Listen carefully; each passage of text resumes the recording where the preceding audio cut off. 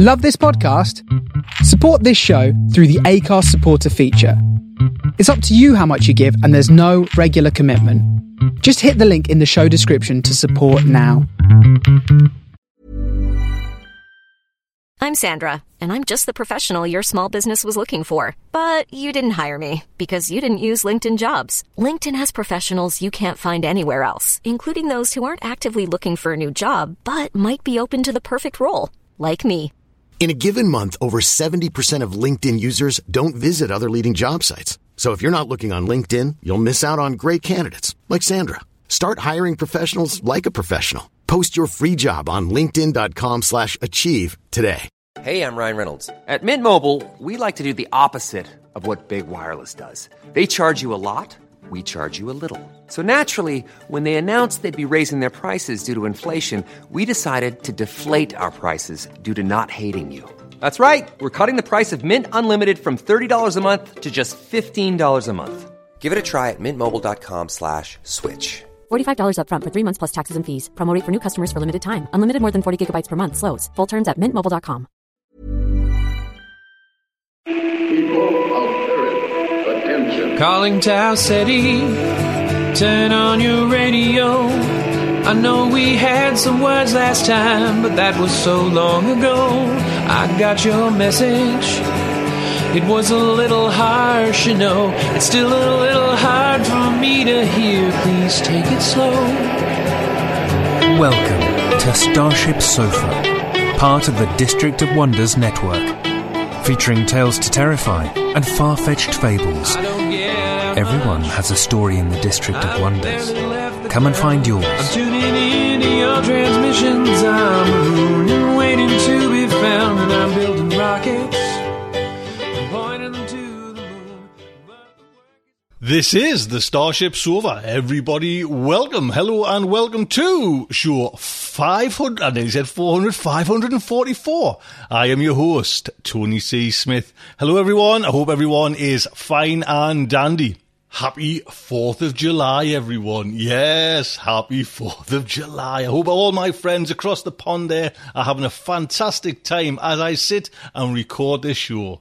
I'll tell you what's coming in today's show. First up is the main fiction. Yeah, fiction's a new style we're doing on this show. It is by T. Fox Dunham, and it is entitled Sick Leave, narrated by Brian Rowlands. Then we have our very own Amy H. Sturgis. We're looking back at genre fiction. Well, I am thrown in with my bees now. It's so much of a learning curve, but listen, I want to try and get away from it because it's such a... I'm worried sick, man. I've got about 10,000 girls. It's just, I'm pitter-pat on my heart. So, it was the end of the month last week. We have took a tumble on Patreon. We are now down to... Last week, we were standing at 418. We are now 412. So, two things. All Patreon supporters, check to see if your little subscription has went through. That would be fantastic. And if it hasn't, just renew it, because that's all it is. It's like the card details go, you're out of date or something like that. So please, do that. And if you could, anybody else, you know what I mean. Don't like it. You certainly do notice it when it's a big kind of fall, a big tumble like that. So please help support her. We have, yes, we still have a couple that have, been and helped her on Patreon, which is fantastic. They are. Big thank you to Nathan Hanna. Nathan, thank you so much. Thank you for this time of need. And Asger Sporing, is that Asger, is that right? Asger, I'm sure it is. That's such a cool name. Asger, thank you so much indeed. So, hey, listen, what can I say? Thank you. Like, in this time of need, please. Gentlemen, thank you very much. Anyway, let's move on there. The main fiction is Sick Leave by T. Fox Dunham. This story is an original to Starship Sofa. Thank you very much. T. Fox Dunham lives in Philadelphia with his wife Alison. He is a lymphoma survivor, cancer patient, modern bard and historian. His first book, The Street Martyr, was published by Gutter Books. A major motion picture based on the book is being produced by Thoughtline Films. Destroying the Tangible Illusion of Reality, or Searching for Andy Kaufman, a book about what it's like to be dying of cancer, was recently released from Perpetual Motion Machine Publishing, and Fox has a story in the Stargate anthology Points of Origin from MGM and the Fandemonium books. Fox is an active member of Horror Writers Association. He has had published hundreds of short stories and articles. He is the creator of What Are You Afraid Of? Horror and Paranormal Show, a popular horror program on PARX Radio. His motto is Wrecking Civilization, one story at a time. This story is narrated by Brian Rowlands. Brian was born in California and grew up and around the western US. He currently resides in the Highlands Ranch, CO, where he works as a voice artist primarily focused on audiobooks. He's probably best known for the voice of Glenn and Tyler series of audiobooks written by J.B. Sanders. You can hire Brian to rate your next audiobook, and there's a link there to go straight there. So, the Starship Sofa is very proud to present Sick Leave, written by T. Fox Dunham, read for you by Brian Rowlands. A shell detonated near the track, almost knocking the carriage off the maglev rail. The train rocked in the blast of anti-protons, jolting the soldiers inside. Magnus 9 sighed, relieved, finally coming home. 9 times wounded, 9 times returned to war. He'd missed the explosions, the Cleo fire, the rush of battle. Stuck in the medical bay, he'd grown anxious away from the constant engagement of war to keep him focused. His mind had wandered, recalling darker times in civilian life, though the memories had never cut so badly. Now returning, he struggled with disparate shards distracting him, undermining his attention. He had to get clear before battle, or his lapse in focus would get his unit killed. Don't let them take you. Memories of carnage never disturbed Magnus 9, yet the visions of his suffering wife disturbed the mental balance. Worse, only pieces, vague recollections seeped through the walls of discipline, haunting him. Please, don't take my husband from me, Sarah sobbed. That was her name. Sarah. He remembered City Guard holding her back. He'd struggled to get to her. Her screams raked through his soul, then turned to echoes bouncing off the walls of his helmet. He buried the memories, but little things kept reminding him. Through the carriage vents, Magnus watched flares burn the gloaming sky, lighting the distant and dead landscape. The explosions flashed from the gorge 6 clicks to the north. Battle roared, voracious and ravenous, growling in the distance, and over the symphony sung the ethereal scream of reapers. The invaders screamed in rage. His wife screamed in terror, helpless. He bounced between both worlds, lost in the inchoate mesh. Why couldn't he remember what had happened to her? Another stray shell hit the permafrost beside the train, and the flare overloaded his visor. The optic display distorted, then died. He resisted the urge to peel off his helmet, but General Order 1 forbade. Never remove your armor. When Magnus joined Earthguard, they trapped him in his suit, and during his many years protecting the surviving cities, he'd never seen the true faces of his comrades, nor his own. He rebooted his optics driver. Current stung his eyes as the signal pricked his frontal lobe, restoring the sight of desolate Earth. He ran a diagnostic on his sensors, searching for any malfunction that created a feedback loop. During the last op on Silverblood Gorge, a dying Reaper cracked his helmet. Could a malfunction in the synergy of his tech biosystems explain the visions? This shite fracked with your head, and no matter what command said, the science unit didn't understand the technology. Perhaps the medical technicians missed something before clearing him. He always felt like the doctors were keeping something from him, yet he also shared blame for the confusion. Magnus held on to some of the memories, seeking their comfort and creating chaos in his mind. At times, he even lost his sense of time and place. Sarah's warm breath caused the hairs on his neck to stand up and chills to rush down his back. "Find me, my love. Don't let them take you from me." The transport stopped. "Move it, maggots," ordered the supervising officer. Magnus's mind cleared, ripped back to the present. Pressure hissed and the portal opened, revealing a dull and sterile landscape gutted by craters. His slot released him, and he filed out of the carriage into camp, marching straight to the mission briefing at 10th Battalion HQ. He entered the modular structure and took his place in the ranks. Commander Rex 12 stepped through the tactical hologram, a high ridge rising over a dried riverbed that engraved the land like carvings on a tombstone. Commander Rex pointed at the map with a swagger stick. "Command's ordered us on a retrieval mission back to Silverblood Gorge." "More grave-digging duty," grumbled a soldier next to him. "Mute your masks, Marines," ordered Rex 12.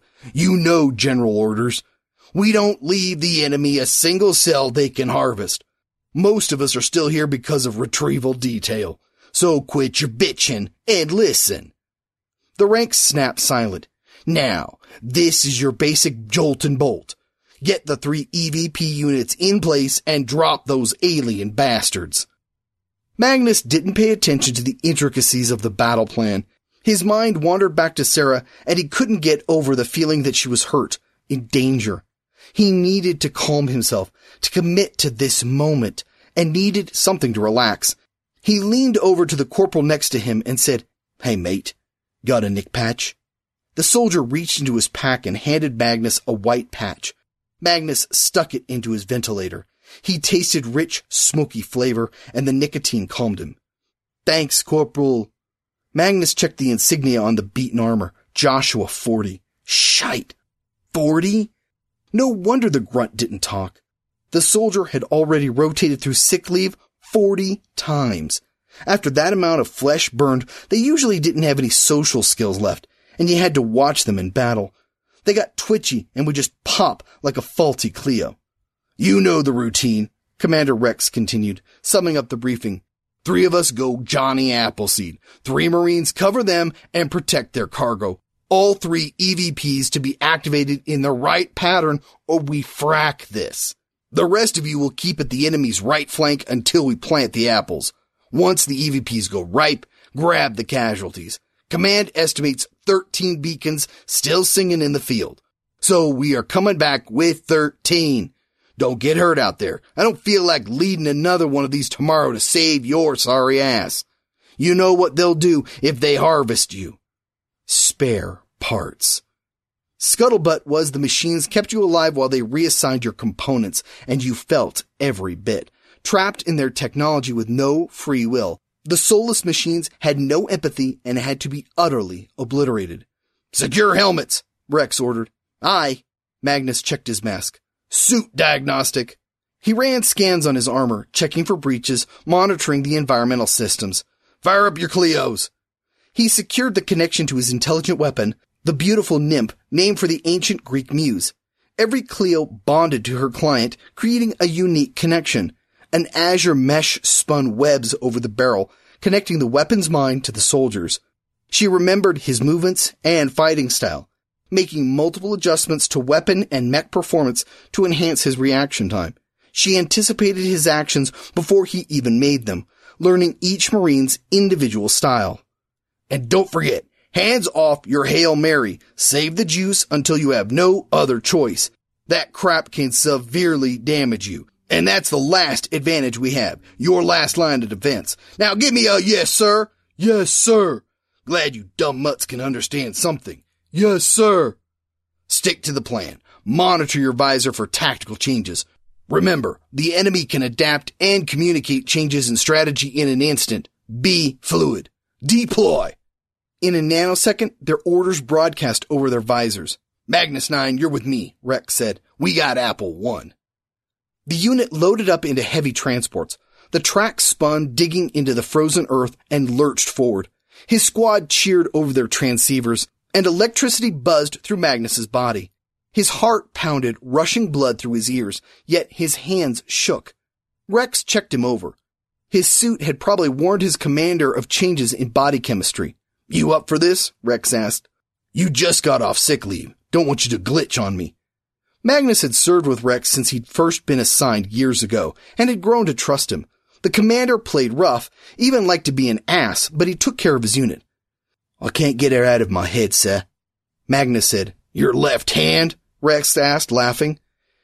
"She wore her hair long on one side. She wore her hair long on one side, and a fabric blue flower above her ear," he said to Rex. Magnus didn't understand why he told him that. The image crystallized. A face frozen in the ice of a pond. He served to protect her, keep her safe in the settlement. "You dream about her on sick leave? Some little thing to keep you warm in the cot at night?" "My wife," Magnus said. "Who?" Rex asked. "Damn, Sergeant, you get married on sick leave? A nurse?" The proximity alert squawked. "Platoon!" Rex yelled, silencing the rowdy crowd. "Cool your asses and pray to your gods." The armored transports stopped about 4 clicks out from camp, just on the outside of the Reaper's detection grid. The armadillos hissed and wrenched their jaws, spitting out the soldiers. "So, you're up for this? You're not fracking with me, are you, Marine?" Rex asked. "Look at me," Magnus said, not sure himself. "Don't I have an honest face?" "Right." The Marines marched in quick time out the back and queued up by the numbers in front of a burned-out church. Techs unloaded the EVP devices and uploaded the specs of the Apple to Magnus and his commander. Rex strapped the device to the back of his suit, and Magnus primed its trigger. "Remember," Rex said, "we have to strategically place all 3 to blanket the battlefield with an electromagnetic pulse. If one of these alien bastards survives, they'll reactivate their brethren."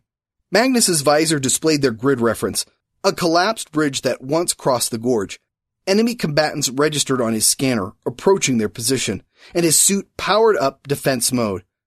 Magnus took point, guarding his cargo. They crossed the desolate terrain, running parallel along a chain of broken power lines. Magnus scanned the horizon, searching for the enemy. Bubbly masses penetrated the nebulous membrane of dirty cloud cover, bearing down on the unit. 3 points of light fired from the ground, hitting the enemy vessels. The ships burst, and debris rained into the gorge. "SAMs have eliminated the Atmos assault threat," Rex reported. "Let's get this done, Sergeant. Surprise wears off fast on these bastards, and we need these bodies back on their feet. MR3 has intel that the enemy is preparing for a big push at Florida City and has moved resources south, so this should be a shake and bake." They followed the old road to the remains of the bridge at the edge of the gorge. Several proximity warnings flashed across his visor. "It still surprises me how fast they can regroup," Magnus said. "They think as one," Rex said, training his weapon into the mist rising out of the hole. The ground trembled and a snowbank collapsed down the side. Then a mass of liquid flowed over the side, quickly overwhelming their position. The biological and mechanical morphology of the mercurial wave possessed no real shape, either drops of water or a stream depending on its nature. The enemy held no regular shape, morphing its morphology to the specific needs of melee. The aliens screeched, not a voice, but the natural sound of their technology and motion. "Our dead all chewed up and then turned against us, turned against themselves," Rex said. "Hell." Magnus discharged his Clio, and violet tapers cut through the ashy mist. Purple beams shone through the fog down the line, and the shooting stars mowed down the first wave. Several Reapers got through, overwhelming the perimeter. Magnus's HUD noted the casualties, all marked for retrieval, not his job. They had to get the EVP in place, or they'd all be marked for retrieval. "Get me there, damn you!" Rex yelled. His Clio anticipated the change in strategy and activated cannon mode. They moved forward, watching every swirl of ash, flinching at each flake of snow. Fog wafted out of the gorge and blinded their sensors. They had no way of predicting enemy intentions. The Reaper could attack with full mass, or a single entity could divide, forming several smaller units and surrounding you before you knew it. A silver tentacle lashed out, and they dodged the whip, then fired, pushing the creature back. Seth peeled off a charge from his back, primed it for 3 seconds, then tossed the cylinder at the ground in front of their opponent. It flashed, and the Reaper staggered, wobbling to the side.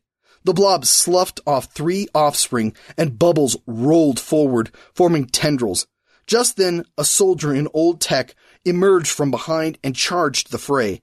The twitchy soldier cradled several armed charges and sounded his barbaric yawp, ramming the enemy. Magnus recognized the soldier from the earlier briefing, the 40 who'd given him the patch. "He's popping!" Magnus yelled. The mad soldier ran into the Reapers, then evaporated in a flash of light, disrupting Magnus's visor. When the glare cleared, no enemy obstructed their path. "Treason," Rex said. "All that experience gone." A humanoid appeared in the smog, not an enemy blob or even an armored suit. The Lady of the Mists pranced slowly on bare feet and appeared to Magnus holding a blue fabric flower. "Sarah?" He checked his HUD, and the scanner claimed she didn't exist. "I need you to come home, my husband," she said, placing the flower in her long golden hair. "Snap out of it, Marine." Rex smacked the back of his helmet. Several points of light hit the cloud, then detonated, sending shockwaves into the field. Way too close. An enemy ship broke up over their heads, pelting them with wreckage. "Wait to see where it goes," Rex yelled, grabbing his arm. His visor showed possible trajectories, and several larger pieces hit the ground, digging trails into the frozen earth. 2 chunks came right down on top of them, and they jumped. His suit sounded warning toxins, and Magnus felt the force of the last piece of fuselage narrowly missing him and smashing into one of the abandoned vehicles. The debris animated and raced for the target. "Move!" Magnus ran point, firing while Rex shot at his flanks. Other soldiers yelled updates over the comm. "EMP-2 ready." "EMP-3 ready." "Let's get this done," Rex yelled. "You're making me look bad." "Enemy is landing reinforcements. ETA 4 minutes. "Where the hell did they come from?" "They adapted," Rex said. The 2 reached the target site at the edge of the broken bridge, and Magnus guarded the zone of broken concrete and steel. "Here they come! Where the hell is that EMP? Commander Rex!" The crashed alien moved fast on them, attaching in one great mass. Several tendrils projected from its bulbous body and whipped the air, licking for them. A woman's voice cried over his comm, and the battle melted away. The symphony of war played in the distance, just at the edge of hearing. Magnus 9 looked around, seeing a dirty hovel with a few sticks of furniture. They had nothing but each other, and he'd been drafted, taken by the hated soldiers. Sarah clawed, held back. He had to help her, get back to her, keep his vows as a husband. "Snap out of it," Rex yelled in the distance. "I have to find her," he said. Rex kicked him, knocked him back into a pile of rubble, ending his delusion. His mind wrestled for reality, and he looked around at the battlefield in confusion, needing a few moments to anchor himself. The Reaper had attacked their position, and he just stood there, made vulnerable by his hallucination. A tendril lashed at his torso, scratching his armor. Another tendril grabbed Rex, lifting up his CO and squeezing him. Sparks fired off cracks in Rex's mech, leaking a stew of blood and lubricant. Rex primed a charge and issued his final command. "Finish this!" Rex's life signs terminated. Magnus threw himself behind the apple just as the charge detonated. The shockwave hit him, knocking his sensors offline. His bones ached, and it took a moment for systems to come back online. "We need that EMP now!" A fresh mass of enemy targets flooded down on his unit. "We need to withdraw!"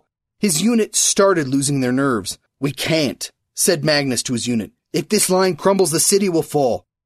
Several Reapers rolled at him. Magnus struggled against his damaged suit to get up. Cracks in his armor leaked oily blood and sparked.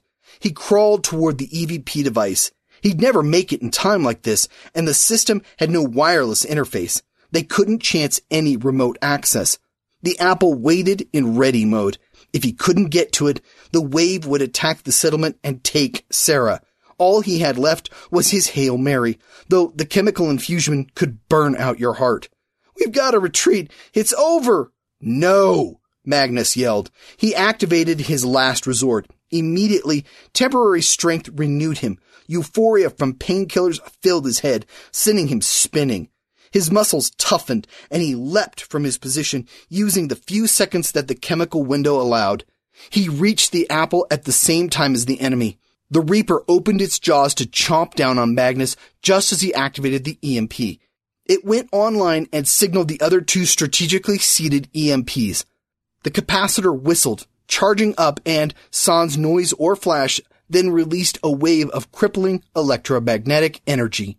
The enemy liquefied, spilling silver blood onto the ashy ground. Simultaneously, his suit shut down, going into safe mode. The chemicals evacuated his system, and he collapsed at the base of the bridge, immersed in the metallic flood. His ribs ached and his left leg throbbed. Nausea overwhelmed him, and he had to focus to not vomit in his mask. He almost took it off, but resisted, compelled by his training. You never took off the mask, not even to sleep. He gazed up at the aureate moon, glowing through the dawn haze, and wondered if he'd be evacuated, if he'd ever see her again. At least, Magnus knew his wife was safe, for now, until the enemy would overwhelm their defenses and harvest the last of humanity. They could only delay it. He blacked out. "Come find me, my husband." Sarah's voice called through the fog, bringing him back. Her arms wrapped around his shoulders, and her bare chest pressed against his, sans armor, sans war, only life and peace. She rocked his body to and fro on their frayed rope bed, and he would have stayed forever rocking back and forth. They always made love in the mornings before going to work in hydroponics. She reached to touch his face, but her fingers fumbled, unable to caress his cheek. "They've stolen your face." She rocked him to and fro. The rocking of the evacuation transport dragged Magnus back to consciousness. His legs ached, and each sway of the rushing vehicle inflicted agony on his jaw. He reached to check the wound and touched his mask through his gauntlet. The Iron Maiden suffocated the wounded soldier, and Magnus grabbed at the edges of the plate, feeling for the seals. He tried to pry off the mask, and his visor flashed warnings. "Warning, never remove your mask." He relaxed back onto the stretcher and looked up at the sky through the skylights on the casualty transport, heading back for his 10th round of sick leave. The nebulous shroud had thinned, revealing the raw face of the moon. In the past, a time of abandon when his careless species warmed the planet, his people had lived on that barren satellite. Then his people made war upon themselves, and the war brought famine, disease. During this dark time, the invaders fell from the sky, attacking the moon first and building a base on the human remains. The enemy never surrendered, feeding on the inaccessible resources of the inner solar system, but needing the advanced biology of humans to supply workers and soldiers. The Reapers harvested men like corn grown in the underground hydroponic tanks. They fed upon human biology like a wolf eating sheep. Did the aliens understand they murdered? They never stopped, and no one had ever been successful in negotiations. Command had tried, but they had no means to even talk to the aliens, so different were they. The human species could only maintain a stalemate against the soulless machines, protect the few remaining cities, and hope for victory by attrition. The transport docked, and medical techs marked by slender blue armor lifted him into the bay of an underground bunker attached to the city. The mechanized techs carried Magnus to one of the triage labs and inserted him into a diagnostic slot. A multi-armed carousel lowered from the bright ceiling, then prodded his armor, assessing the damage. "Didn't we just put you back in the field, my son?" A familiar voice greeted him. An old man hobbled into the chamber, leaning on a cane to support his left leg. Several black chips fused into his bald head, and he pulled back the torn sleeve of his white lab coat, checking his arm terminal. No obvious damage from the chemical booster, though I wouldn't try that again. My commander, Rex. Magnus said, I got distracted. It's my fault. At that moment, Rex stepped into the chamber wearing pristine armor. Saw, he said to the doctor, am I cleared to return to my unit? No one remembered the doctor's real name, so they just called him Sawbones. All shipshape in Bristol fashion. The doctor said, brand new. See you on the line soon, Magnus. Rex saluted, then left, returning to battle, ever and ever. You're a miracle worker, Doc. Magnus said, sighing in relief. I swore he was KIA. Wasn't your fault, my son, Saw said. Command cocked up the intel. Reapers dropped a wave of bloody reserves before you could deploy your apples. But don't be so hard on Command Boyo. The alien AI adapts instantly, sharing tactical information at quantum speed. That's why we need to keep you old vets ticking. EM pulses and battlefield experience is all we got. Saw lit the chamber, revealing a lab in the back. Reaper remains bubbled in an isolation tank, and a single azure gem flashed at its heart. It looked like the mind of his weapon, the memory device that studied Magnus, recording each battle to improve its response times. I don't care for your other patient, Magnus said. Know your enemy, Saw said, probing at Magnus's knee. We're always testing a few of their disabled. We've learned a few things. This intrigued Magnus. And what do you know? A lot of theories. As far as we can tell, their mind is just an advanced neurological network. Saw detached a plate from his leg and regenerated the bone with another device. If we can crack the code, we might be able to understand our enemy better. The programming is just more advanced than anything we can program. Similar to patterns in the brain. Is it alive? There is some theological debate in the command about that. But they're daft to think otherwise. This code wasn't written, it evolved. Knowing that, we can understand how they think. We might even be able to communicate if we can write a program advanced enough to handshake with it. How can you understand an alien program? You see, my son, that's the beauty of it. The laws of physics are the same anywhere you go in the cosmos. We're all living under the same umbrella.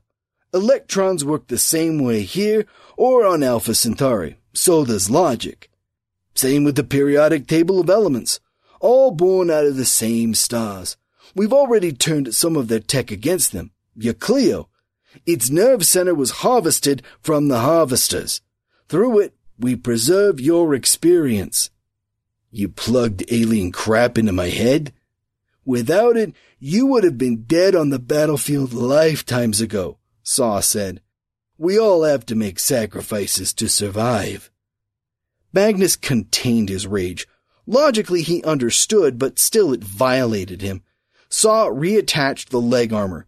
There, your wounds have been cauterized. I still have work to do on your torso, though. Another hour, and your body will be shipshape in Bristol fashion.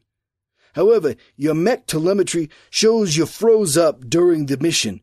But I can't find a technological reason. What's been going on in that head of yours? Magnus ruminated over telling him. Command trained them to not allow themselves to be distracted by civilian concerns. Because of this recent obsession, he'd nearly let the unit down, lost the battle, opening up the city to invasion. Harvesting.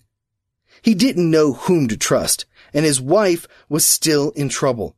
He knew he had to find a way to reach her, but communications with the city were not allowed at his level. You can trust me, Magnus, more than you know. My wife's in danger, but I don't know why. I've only got flashes of memory. They're intense, like someone shooting me in the head with a shotgun. Funny, Saw said, checking his arm terminal.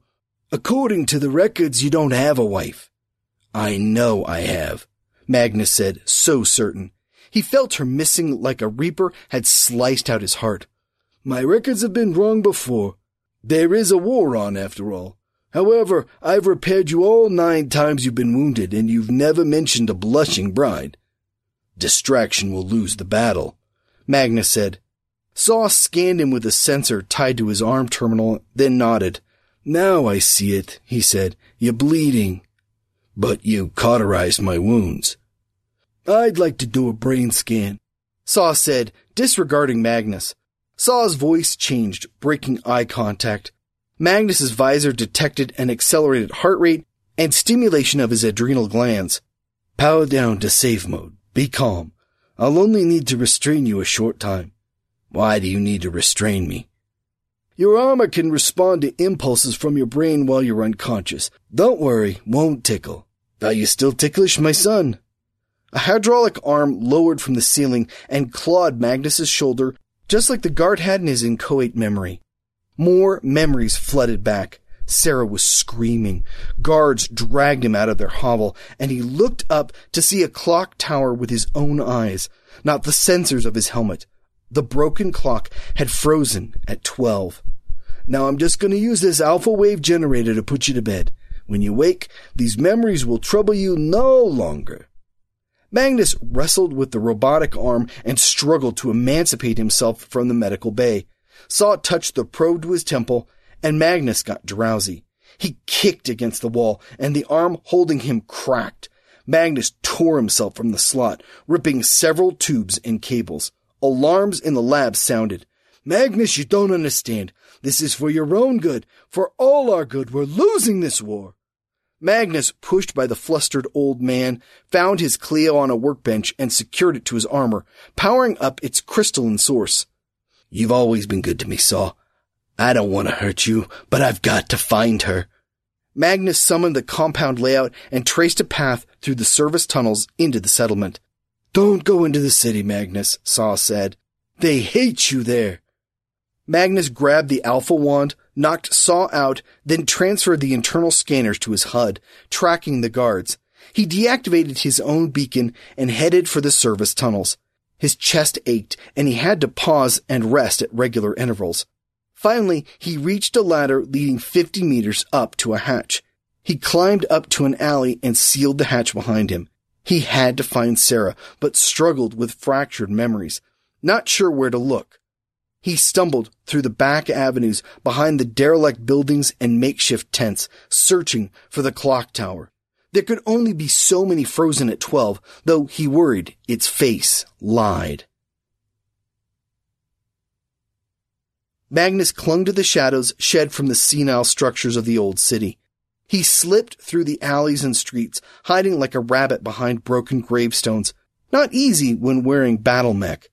He couldn't just blend into city life. He'd heard the stories about what Command did to deserters. A special team of neurosurgeons rewired their brain, creating automatons meant for grunt work. Magnus had often wondered if that's what had become of many of the higher-issue soldiers. He turned a corner, coming out behind some dumpsters. His visor warned of approaching city guard, and he ducked below the bins, powering down his suit until the guard passed. He wandered the labyrinth of the broken city until night. The energy shield around the city glowed green in the dark, an emerald veil shimmering above, protecting and imprisoning them. The umbrella had torn in places, rippling where the energy emitters no longer functioned at full capacity. The Reapers might have been able to break through a weak point with a full assault. Magnus searched the city several times, circling back to what used to be the docks.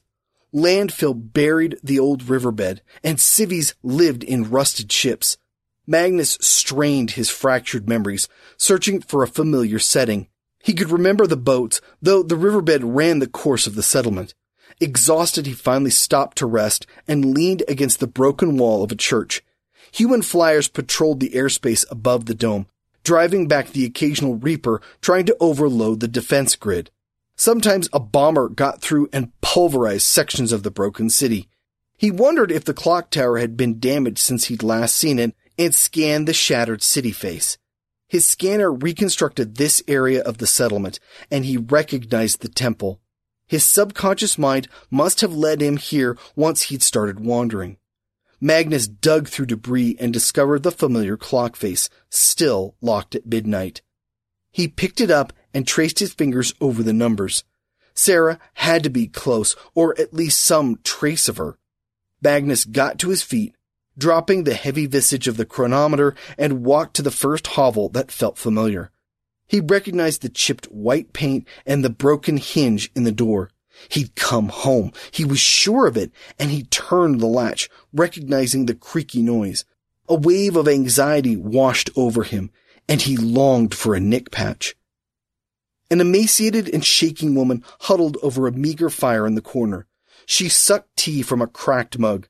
Greasy rags draped over her bones, yet red curls poured from the cowl, red curls that fell over his face when they'd rolled in bed together, finding sanctuary from the endless war until the soldiers had come. "Sarah," he said, self-conscious about his voice modulation. He suddenly felt ashamed, naked somehow in the armor. She looked up, fixed him with a look of bloody rage, and grabbed a bread knife. "You killed him!" She lunged at him with the knife, but his armor deflected it. Magnus gently grabbed her arm, careful not to harm her, and took her knife. She collapsed into the wall, fell to her knees, and sobbed. He knelt down next to her and started to talk, but a sector alert on his HUD interrupted him. The enemy must have been probing urban defenses again, and it would blow over. "Sarah," he whispered, "I'm here." "You can't be," she said, clawing at the clumps of cracked concrete and dirt. "I'm sorry I ever left you, but I'm done with the war. We're just going to go. I'll steal a transport, and once we're outside—" Distant explosions rocked the ruins, shaking the ground. Several enemy contacts lit up his HUD, but he didn't worry. Local forces could still easily turn them away. His visor reported a city alert. It would make their escape harder, but he could use the chaos to slip through. "We have to go now. Get up." "You stupid man," she said, melting onto the floor, sapped of will. "The soldiers took my husband." "I know. I'm so sorry I left you, but I can make it right." The several contacts on his scanner morphed into a flood, a full assault on the city. Command had been wrong about Florida. The Reapers came to reap, and they would eat. "I love you, Sarah. We have to go. I'll never leave you again." "You're not him." She cackled and laughed. Her back shook, and she just lay on the dirt and giggled. "Just a machine. No one survives the draft. We're just pigs to you, only to be slaughtered." "What are you talking about? All I could think about was the scent of the sweet tea on your breath. We'd make love in the mornings before working in hydroponics. There was a mirror over the bed on that wall." He looked for it and found an empty frame hanging from twine. It must have broken. "I am your husband." She looked up and wiped the sobs from her eyes, gazing at him, trying to discern through the mask. "It can't be." She touched his mask, and it nearly broke him that he couldn't feel her skin. "No, the machine." "I'm Magnus, not a machine." He grabbed her hand in his gauntlet. Something snapped in her, and she laughed again, screamed and laughed, driving his audio sensors to their limits. "What is it?" he begged. "Seth was my husband." The name sounded familiar to him. Maybe his middle name? He didn't have a middle name. "A shell's gone off in my head." He trembled, and his thoughts raced, as if responding to their insanity. The ground shook, and the boom of artillery deafened. "Sarah, we can figure this out later. We have to get to a shelter." He looked out the window, checking to see if the road was clear.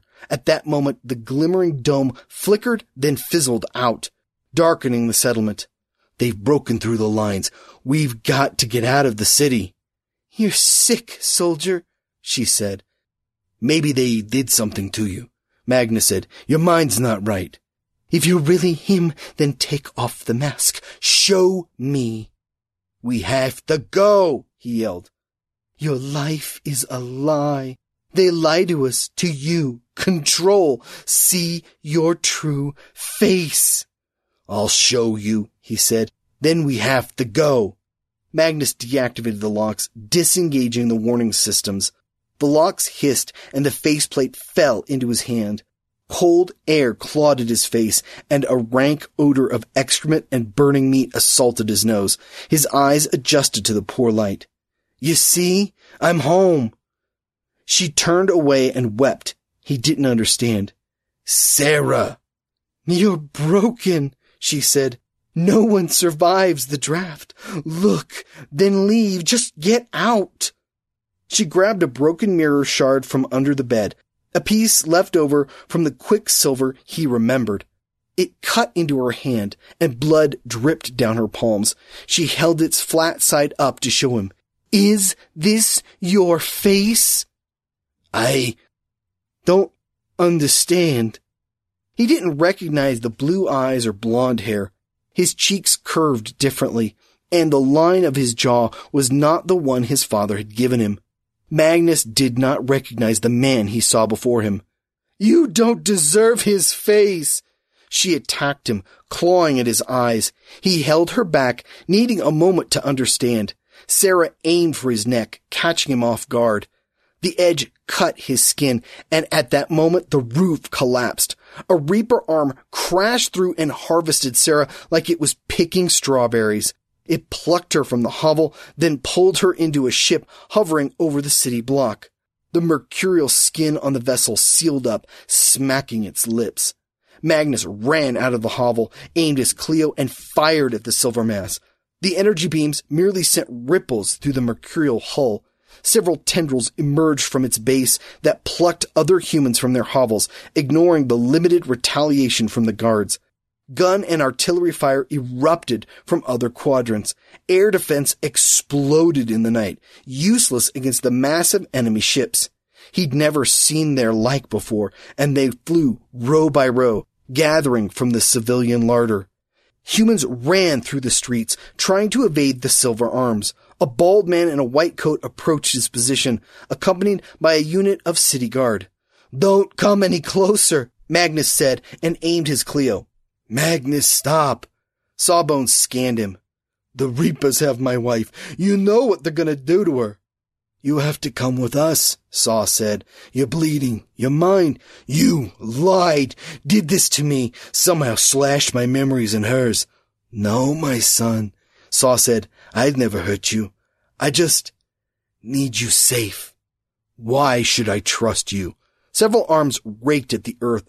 One of them struck Magnus in the back, knocking him over. He lost his grip on his weapon. Because you're not my son, the old doc said. I'm yours. One of the soldiers shot Magnus in the neck with an anesthetic round they used in crowd control.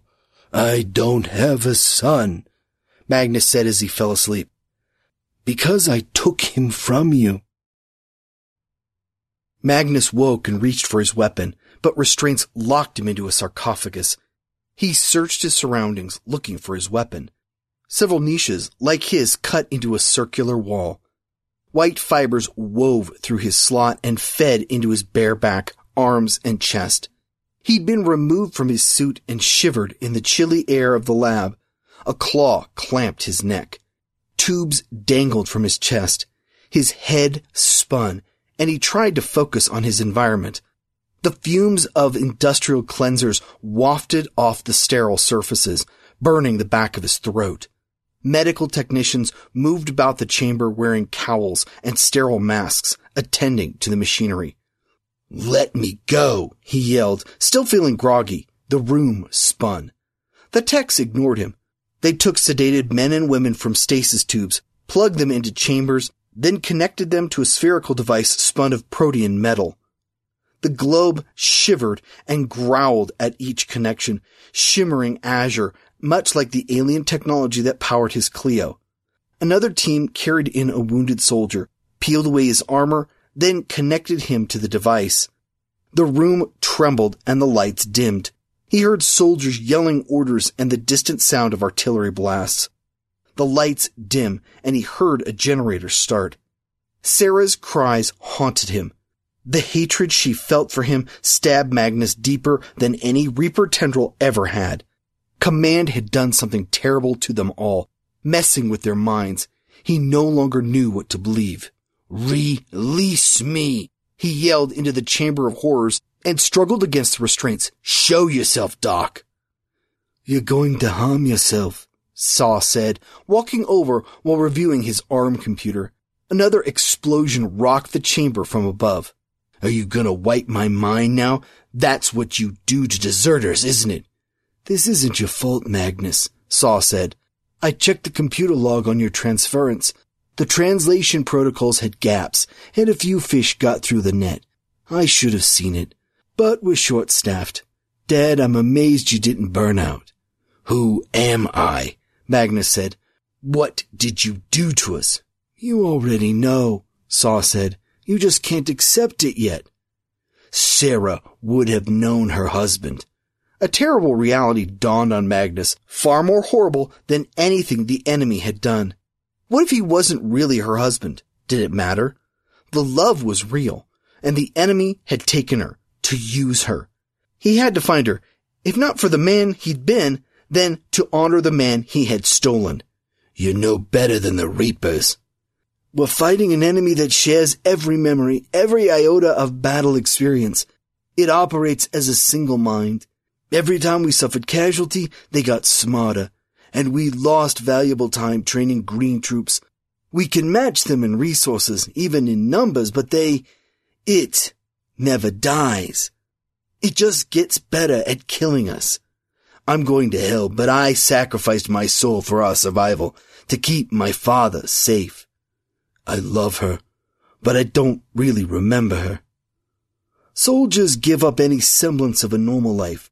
No shore leave, no family life, only the fight.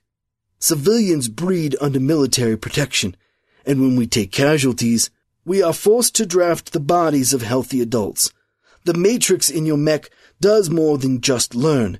It keeps a constant holographic paradigm of your consciousness. We don't understand its nuances, but we can download it for a short time, then upload it again. We deserve extinction, he whispered. The translation matrix has to be specifically calibrated between you and your host.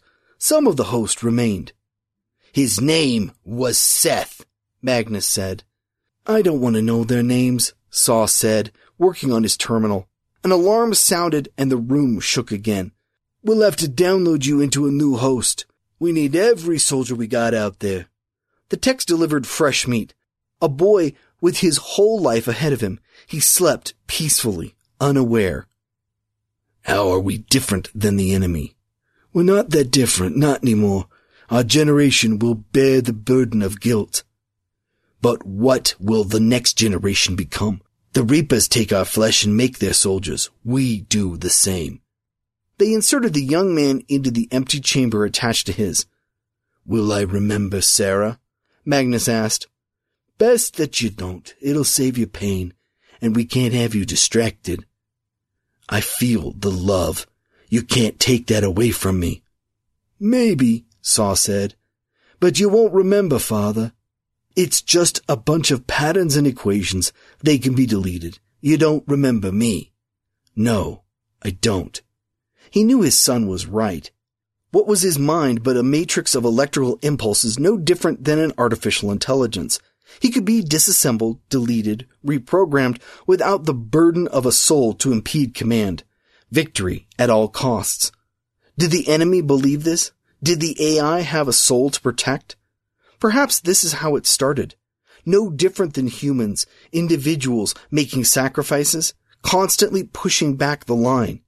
He looked around and couldn't tell the difference anymore. The order to evacuate sounded over the intercom. We're about to lose the settlement, Saw said, checking his systems. Do you have EVPs? Magnus asked. Can't use them here. Too many minds undergoing transference. We've got to hold. This is all alien tech? It's time to sleep, Father. We need all our troops out there fighting. I just need to hack your mental matrix, but I don't have time to do the full grid. A lot of this is guesswork. The human mind is far more complex than anything we can program. Like the enemy AI? Magnus asked.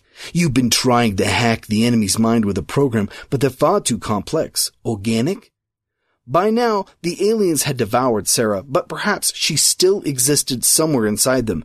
Magnus could still reach her. We're going to try a new program based on a recursive... Use me, Magnus said. Use you? Saw asked. If you can download me into a new body, why can't you download me into their mind? I'm just a complex program, right? A light flashed in the doctor's eyes. Sawbones ceased the transference and ran several projections on his arm unit. He lost himself in the numbers. Probabilities, yes. There is a basis, an underlying paradigm to their core programming and yours. They really could have been like us once. I was so lost in the science, I didn't see it. He looked up. All under the same cosmic umbrella? Magnus said. I doubt it'll work. They'll just purge you as a virus. And what would you do even if you got there? What's the objective? We've been trying to infiltrate their central intelligence node and find the command centers that drive their program. We've never gotten close. It's been like throwing a pebble into the ocean. The aliens just ignore our probes. No, this can't work. Saw. Julian. I remember now, son. We can't go on like this. I can do something in there. I don't want to lose you, his son said. At least in this body, there's something left for you. There won't be anything of anyone left if we don't try. Even if we win the war, we lose our souls. He sighed. I'm interfacing your paradigm into one of the active alien minds that we're researching here at the base. It's going to be a hell of a ride. Son, Magnus said, Julian. One thing? Anything, Father. Do you have a nick patch? Yes, Father. Julian attached the patch to his shoulder, and Magnus enjoyed the smooth sensation that spread through his chest. Into Valhalla, then? Goodbye. Wild spectrums flashed before Magnus's eyes. Agony ripped through his body, and the machine shredded him, ripping him from the flesh. Then it flushed him down rivers of signal. For a moment, before Magnus lost consciousness, he saw all the stars. He became the universe. Father was the machine. The machine was mother. DNA and mental equations spun tree branches and leaves that grew to electron suns shining over the world of the Reapers. No, not Reapers. Just life. Matter transformed into energy. Water evaporated into fog. Magnus felt himself dissipating into gas and forming an equation with his molecules. All lived mathematics if broken down into basic form. Going forward formed evolution, not back. He heard her voice, an echo. Sarah. The battlefield materialized around him. He ran forward, a part of his unit, firing the Clio attached to his arm. His recent history remembered in Kuwait, and he knew he had to fight, to kill, to drill through the enemy. This was the purpose of Magnus, but still he remembered her, his Sarah, his love, but not his. Always his. A cornfield grew from the black soil before him. The leaves entwined, mixing and dancing in a network of green leaves. Magnus sensed his nexus, a connection he had never known among his mortal and humankind.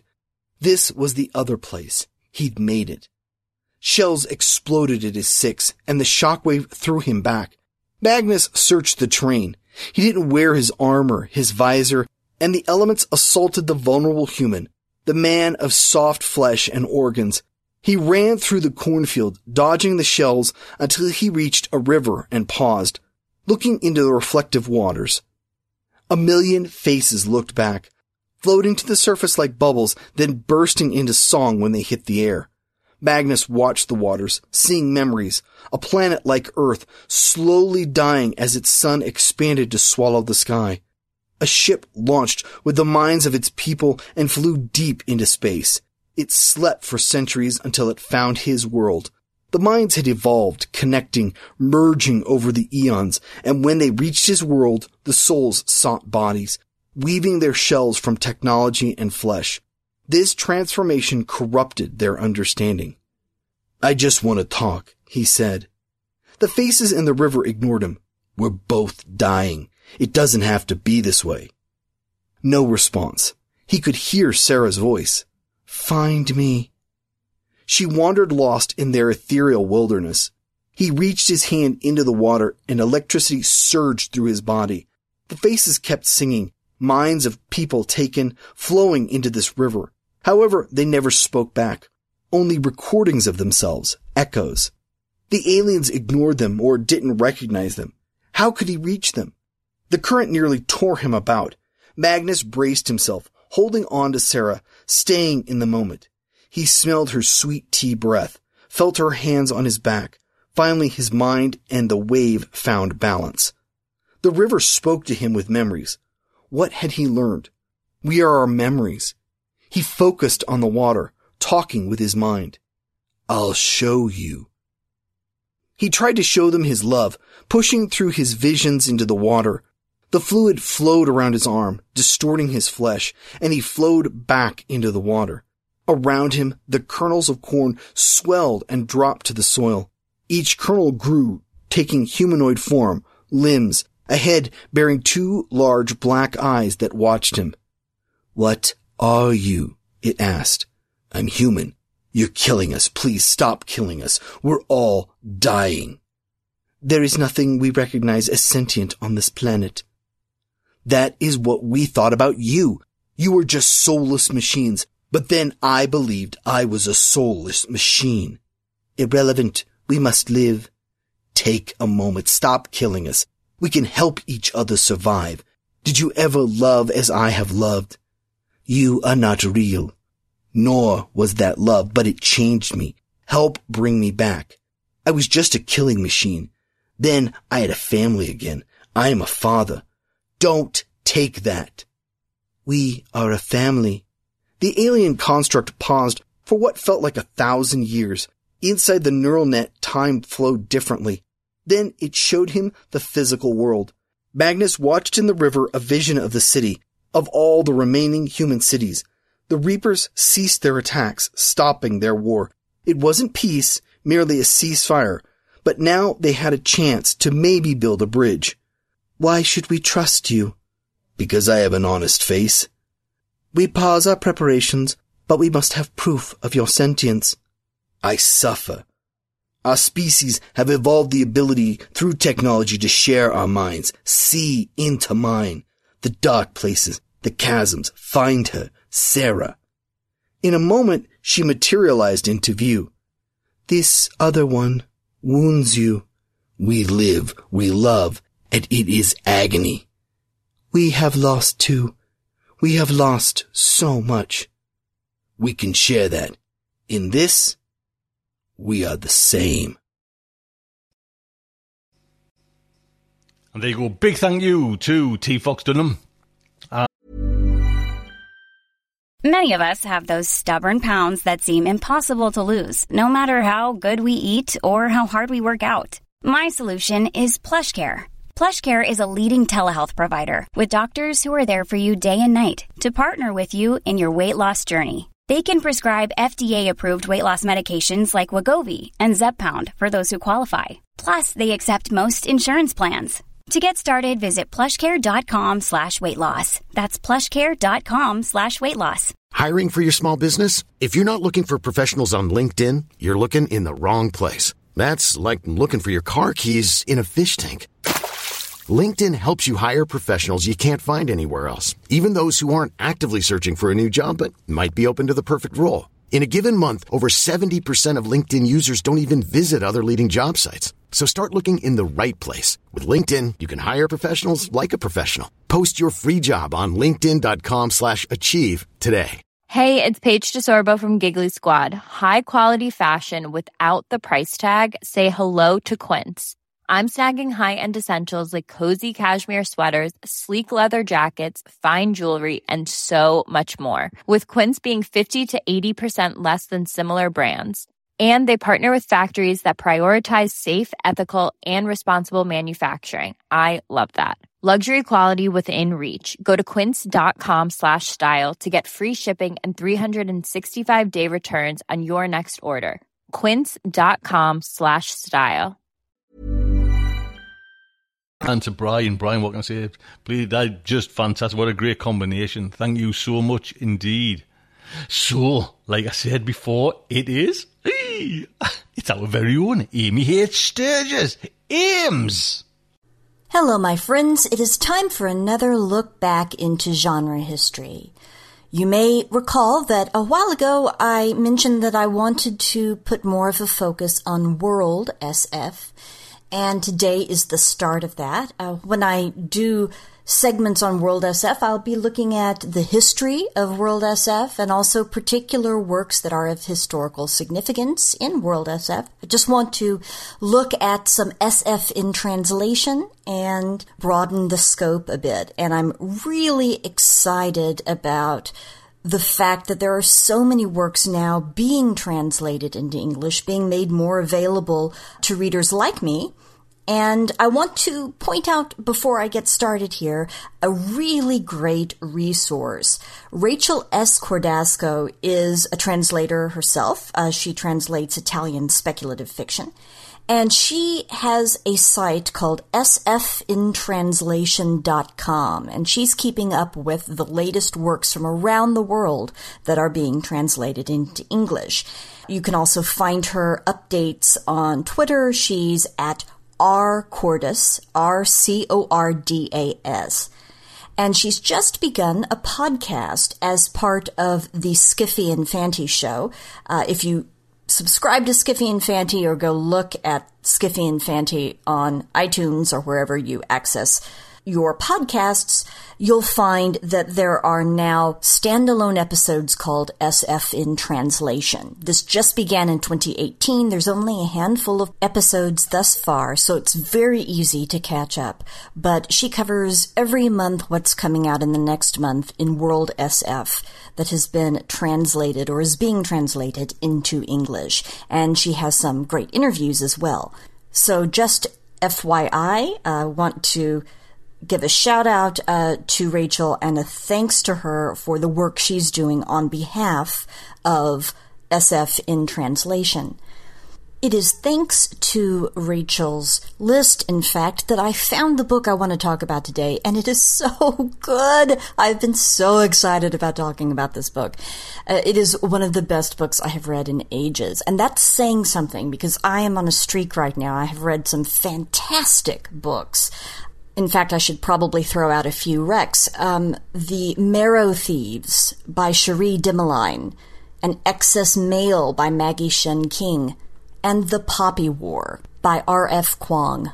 All three fantastic, all three published either in 2017 or 2018. Wonderful stuff. But today I want to talk about a remarkable work of SF in translation.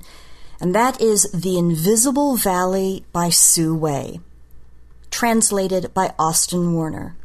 This just came out in 2018 from Small Beer Press. It is the first English translation, not only of The Invisible Valley, but of any work by Su Wei.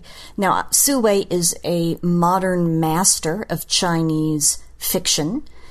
And I should also give another shout out real quickly, and that is to my good friend Dr. Melody Lee of the University of Houston, who has done work on Su Wei and helped me appreciate just how important he is.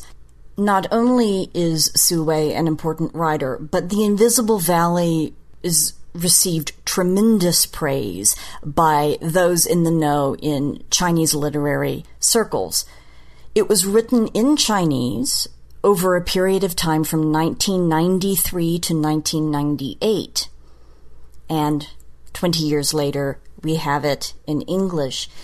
Su Wei actually left China in 1989, and since 1997, he has taught Chinese language and literature at Yale University.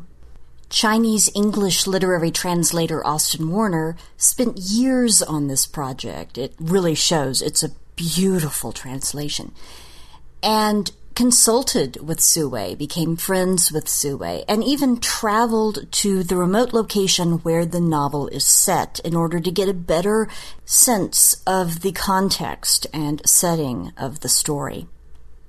So what is the story about? I'm so glad you asked. It is about a character named Liu Beiping. He is one of 20 million young adults that the Chinese government uproots from the cities and sends away for agricultural re-education during Mao's Cultural Revolution. This part is actually based on Su Wei's personal experience. It's autobiographical. The character Liu Beiping is sent down to the mountains of the tropical Hainan Island to labor on a rubber plantation. And in a way, The Invisible Valley is a coming-of-age story, as Liu Beiping becomes a man. And like many very powerful coming-of-age stories, the character's taken out of his comfort zone. But in this case, Liu Beiping doesn't just have to learn one new world. He really has to learn 4.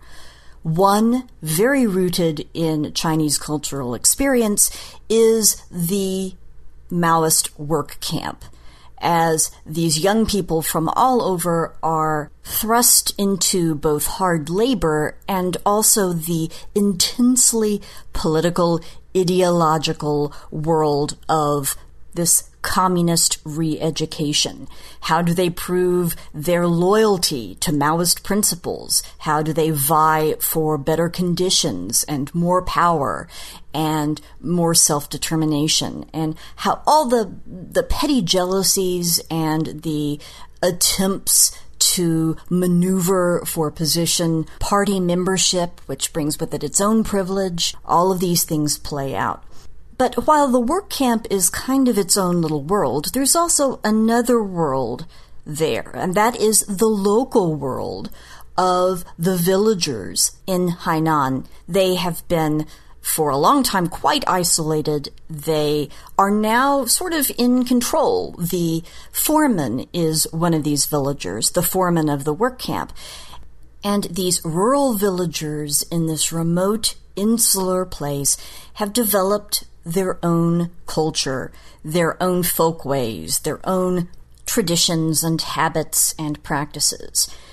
And Liu Beiping quickly becomes captured by these local ways.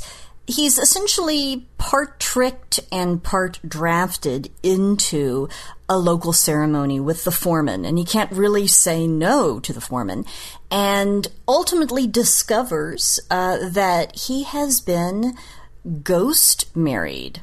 In fact, he has been married to the foreman's long-dead daughter so that her soul may rest. This is a local custom, but it is binding, and it puts Liu Beiping in a kind of gray area, because he is both a youth sent down for re-education, but he's also now the foreman's son-in-law, because he has been quote-unquote married to the foreman's dead daughter. There are multiple ways this haunting work can be read as speculative fiction, and here's one of them.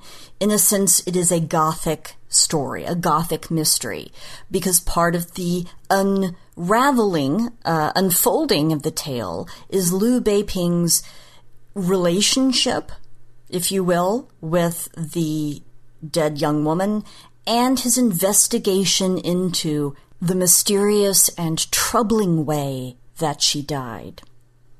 So those are 2 worlds that Liu Beiping has to navigate, the world of the work camp and this local villagers' world. He ultimately gets exiled up the mountain. He does not mind this at all.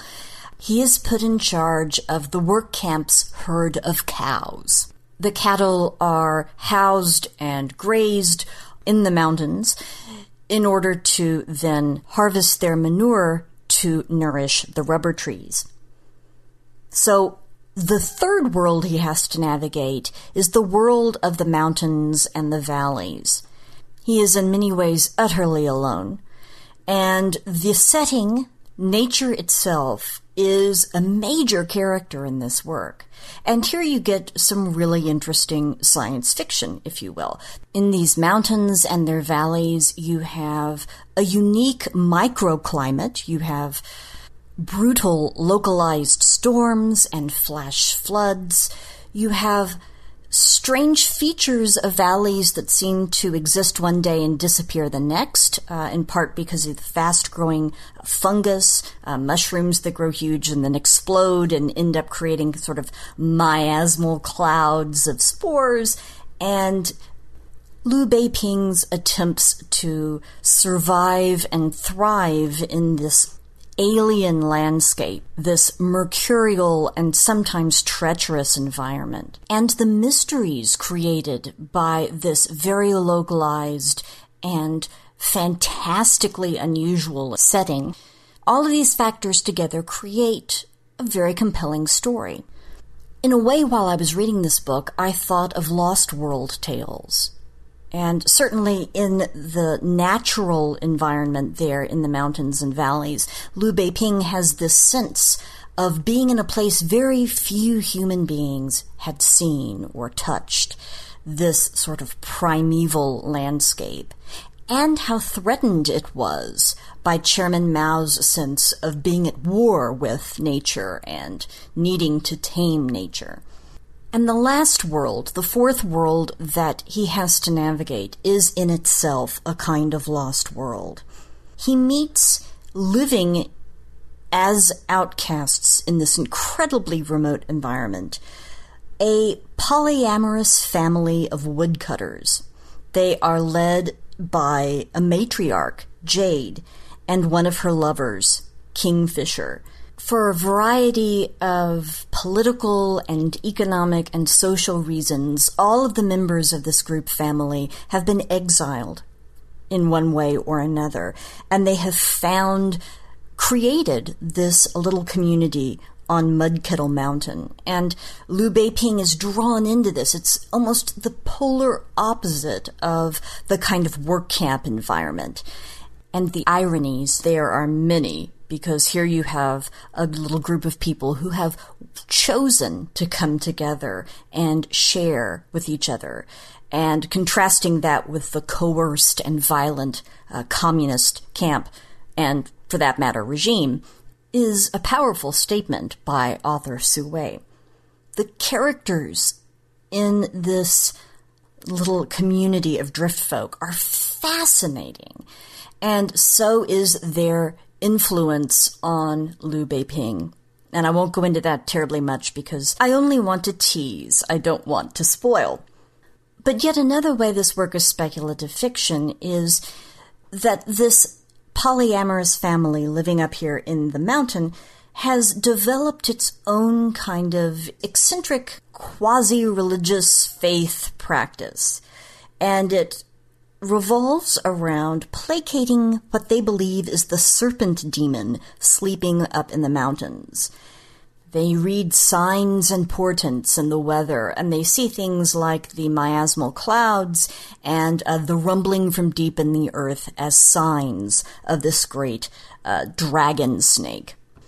And this great serpent is a character in its own right in the story. And whether this is a true Lost World story in which there are creatures that have not been glimpsed before, or at least in a very, very long time, awakened in this primeval setting, or whether this is simply a way for these drift folk to understand and give some kind of order and rationality to the unique climactic conditions in which they live, and to make some kind of peace with the life and death conditions they deal with every day. That's really left up to the reader, but there are hints that suggest one reading, and then there are hints that suggest quite another reading. And the fact that there are no clear answers really connects to Liu Beiping's journey throughout the story of trying to understand what is real and what has been imposed on reality by outside systems of faith, be they religious or political. But if you are like me, this story will keep you turning pages until the very, very last moment. Ah, so good! And you don't even have to take my word for it. SF author John Crowley has said, and I quote, "Pungent, funny, and mind-widening." Oh, that's perfect. That really sums it up. Austin Warner's translation is nearly invisible. It erases all barriers of strangeness and places the reader deep within a Chinese experience that comes to seem as familiar to us as our own daily round. If ours, too, had ghost brides and very big snakes. End quote. And with that, I celebrate a new moment in genre history, the first English translation of a work by Sue Wei, the first English translation of The Invisible Valley. And again, that is by Sue Wei, spelled S-U-W-E-I, translated by Austin Warner, published in 2018 by Small Beer Press. If you read it, I hope you enjoy it as much as I did. And I look forward to joining you again with something completely different as we take another look back into genre history. Thank you. Oh, Amy, what can I... a big hug. Thank you so much, Amy. Thank you. So that is show 544. Tucked up and put to bed. I hope you enjoyed it. You know, do look after on Patreon and just do have a, like I say, a blast on the 4th of July if you celebrate that. If not, just go out and, you know, think of us in the World Cup. That's what we're... Oh, dearie. Anyway, until next week, I'll either be crying in the gutter or joyful as we can be.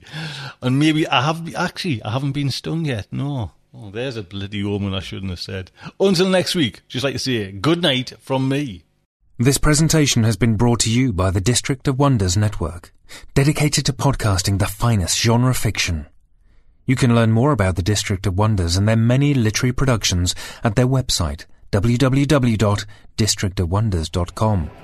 Thank you for listening.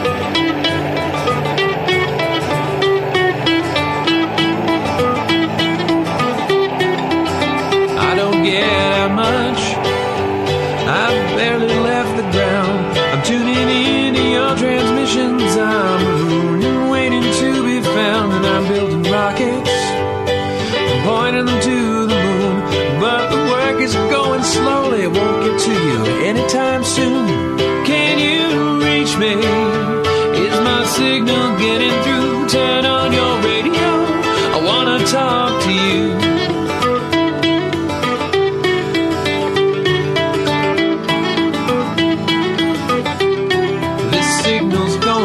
Speed. By the time I get my say, I might already be on to you and on my way. But you're so far from here, and at best I'm moving slow. So I'm waiting on your call at home with nowhere to go. Can you reach me? Is my signal getting through? Turn on your radio. I wanna talk to you. I wanna talk to you.